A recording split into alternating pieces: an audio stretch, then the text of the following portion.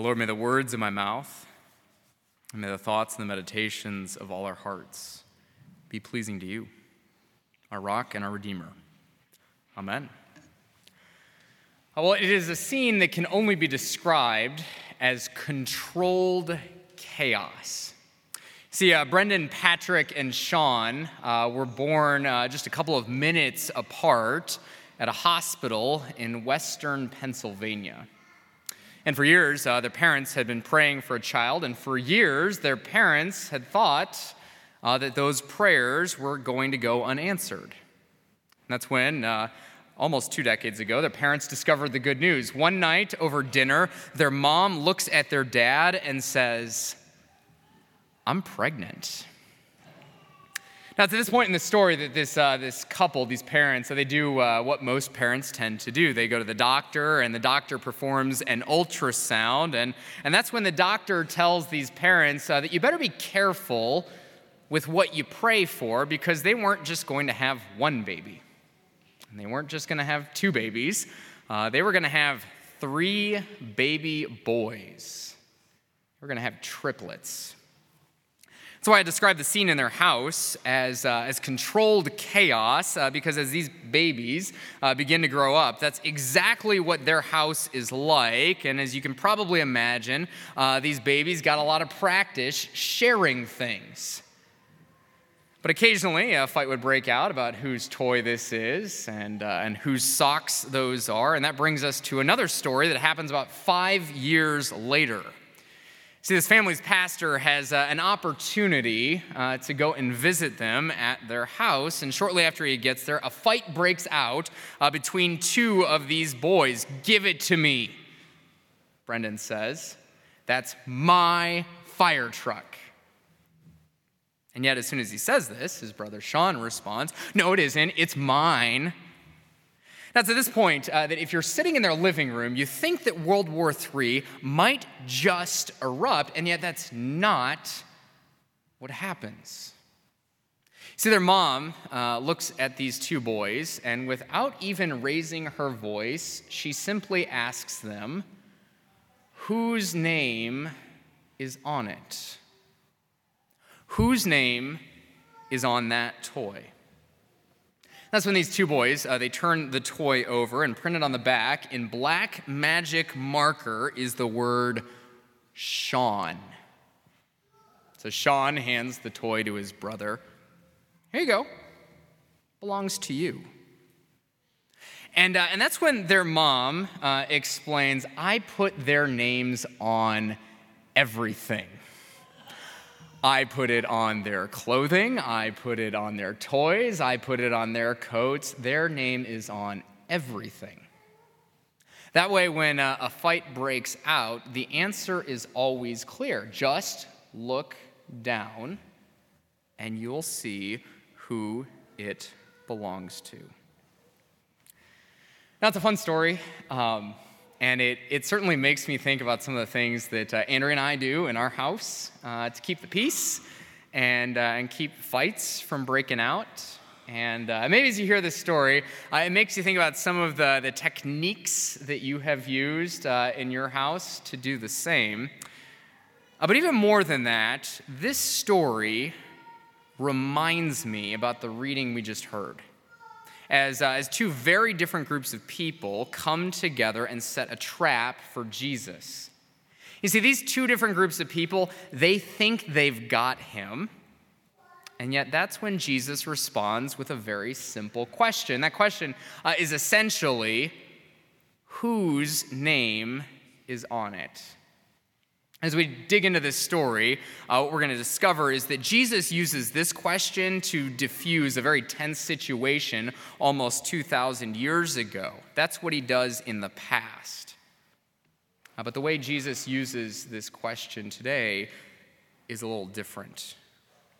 See, Jesus uses this question to change the way in which you and I and everyone else sees ourselves and the world all around us. And when we see the world that way, it has the power to change the way that you and I see everything. And so it's with those thoughts in mind that we arrive at today's reading. As the scene rises on this story, there are a couple things you need to know. First, this story takes place on the Tuesday after Palm Sunday. 2 days ago, Jesus entered Jerusalem, and in the 2 days since he entered Jerusalem, he's upset just about every single leader living in Jerusalem. And so that's the first thing you need to know. The second thing is this. These two groups of people that come together in today's reading, they don't like each other. They're sort of like oil and water, and yet there's something about Jesus that makes them overcome those odds because they want to set a trap to get him.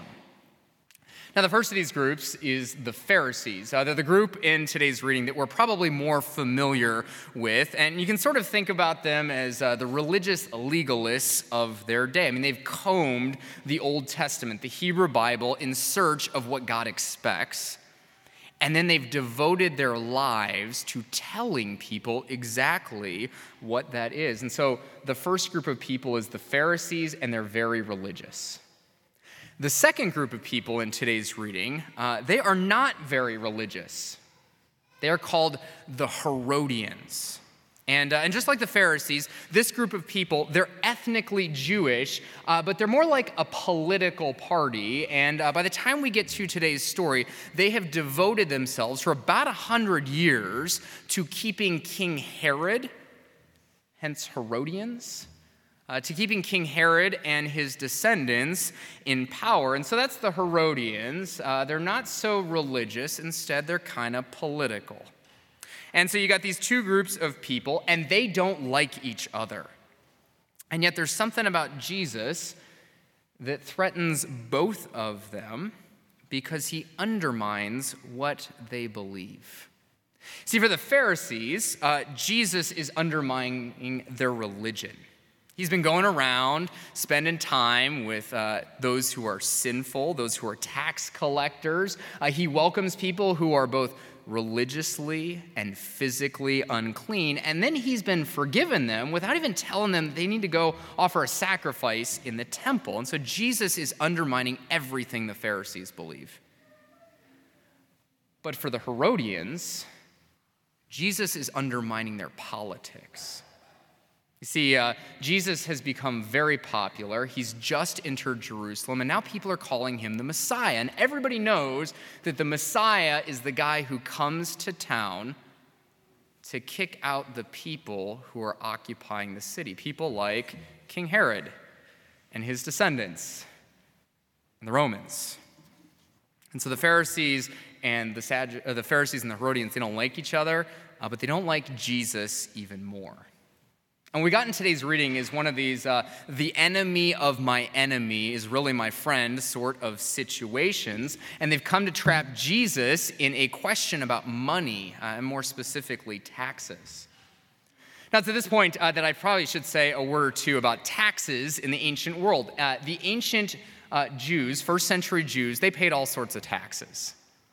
They paid temple taxes and grain taxes and property taxes. And so the issue that is brought up here isn't an issue about taxes in general. The issue here is an issue about one particular tax specifically. And that tax is the tax that is paid to Caesar. This is a tax that the Jews would pay to the Roman government to fund their own occupation and oppression. And so you can begin to understand why nobody likes this tax, but the Herodians have kind of learned to live with it. And that's because this tax maintains the status quo. The Romans are in power, and the Herodians are working with them, but this tax is absolutely unacceptable for the Pharisees. And part of that has to do with the coin that they would pay this tax with. It's a Roman denarius, not a Jewish shekel, a Roman denarius that has the inscription, the image of Caesar engraved on it, and then his title, a proclamation of his divinity written under that. And so this tax is very controversial, And no matter how Jesus responds to this question, as Anthony just told us, he's going to get in trouble. If Jesus says to these two groups who've come together, it's not lawful to pay for this tax, then Jesus is committing an act of sedition. He's encouraging people to rebel against the Romans, something that the Herodians already believe Jesus is doing, and they want him to get in trouble for. But, on the other hand, if Jesus says, you know what, yes, it is lawful to pay this tax, then he's suggesting that obeying Caesar is more important than being faithful to the God of Israel, something that the Pharisees already believe Jesus is doing, and they want him to get in trouble for. And so Jesus finds himself stuck in this bind, but what we discover in today's reading is that Jesus outsmarts the foxes. See, instead of saying yes or no, he turns the conversation on its head. He tells the Pharisees and the Herodians, you know what? Show me one of those coins. I want to look at it. And so they pull out a denarius.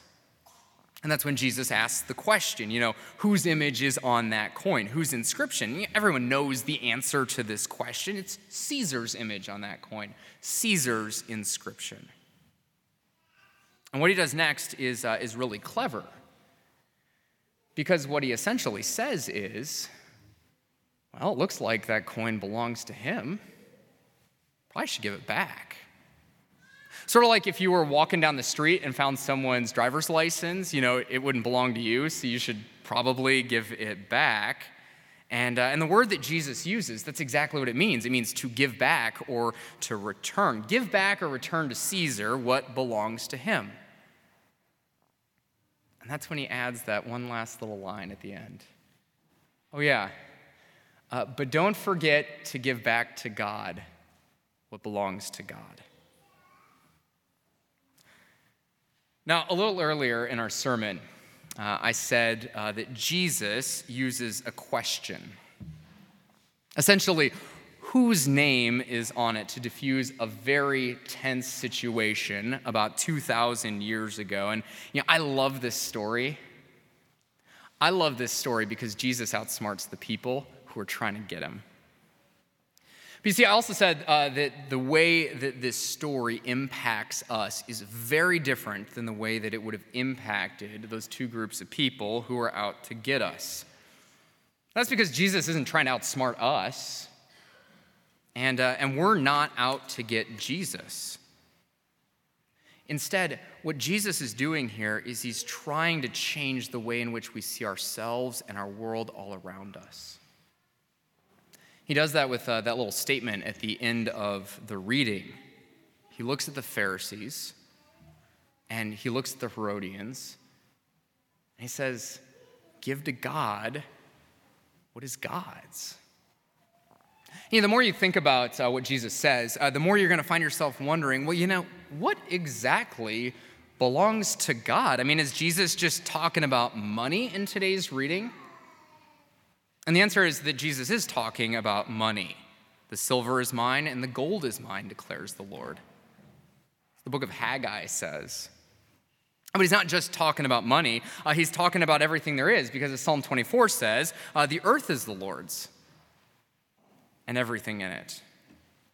But then there's one more thing that Jesus is talking about, one more thing that God has put his image on. And that thing is you. You were created in the image of God, and not only that, you were redeemed by him. I've called you by name. You are mine. And so what does God own and what belongs to him? You do. So does your money, and so does everything else. And when you begin to see the world through this lens, it begins to change the way in which you see yourselves and everything all around you. Now, in the story that I told at the beginning of our sermon, one of those triplets, a boy named Brendan, looks at his brother who's playing with a fire truck and says, "Give it to me. It's mine."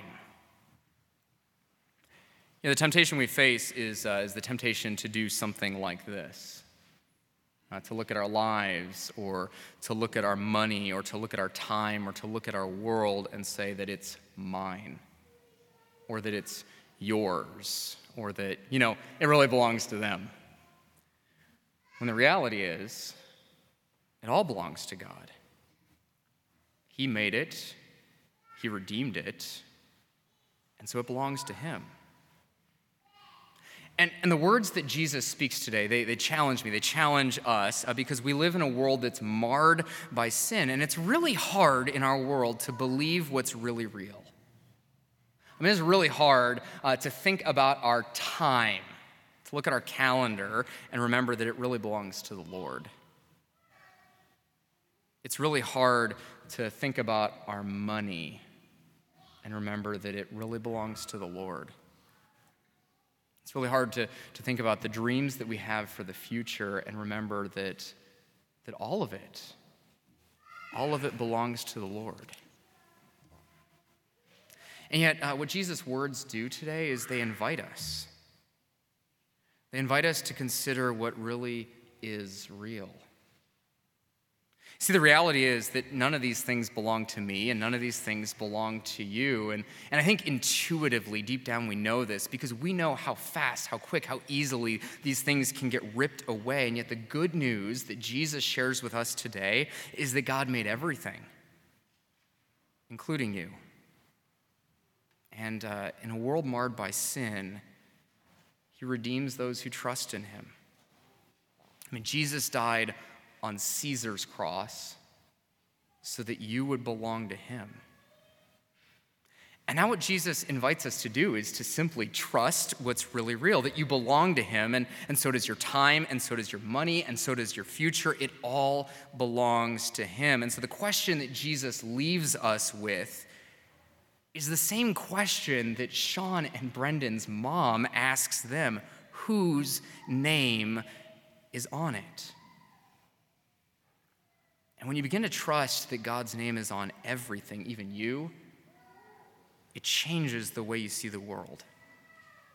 Because all of a sudden, the stuff you have, it isn't your stuff. It belongs to God.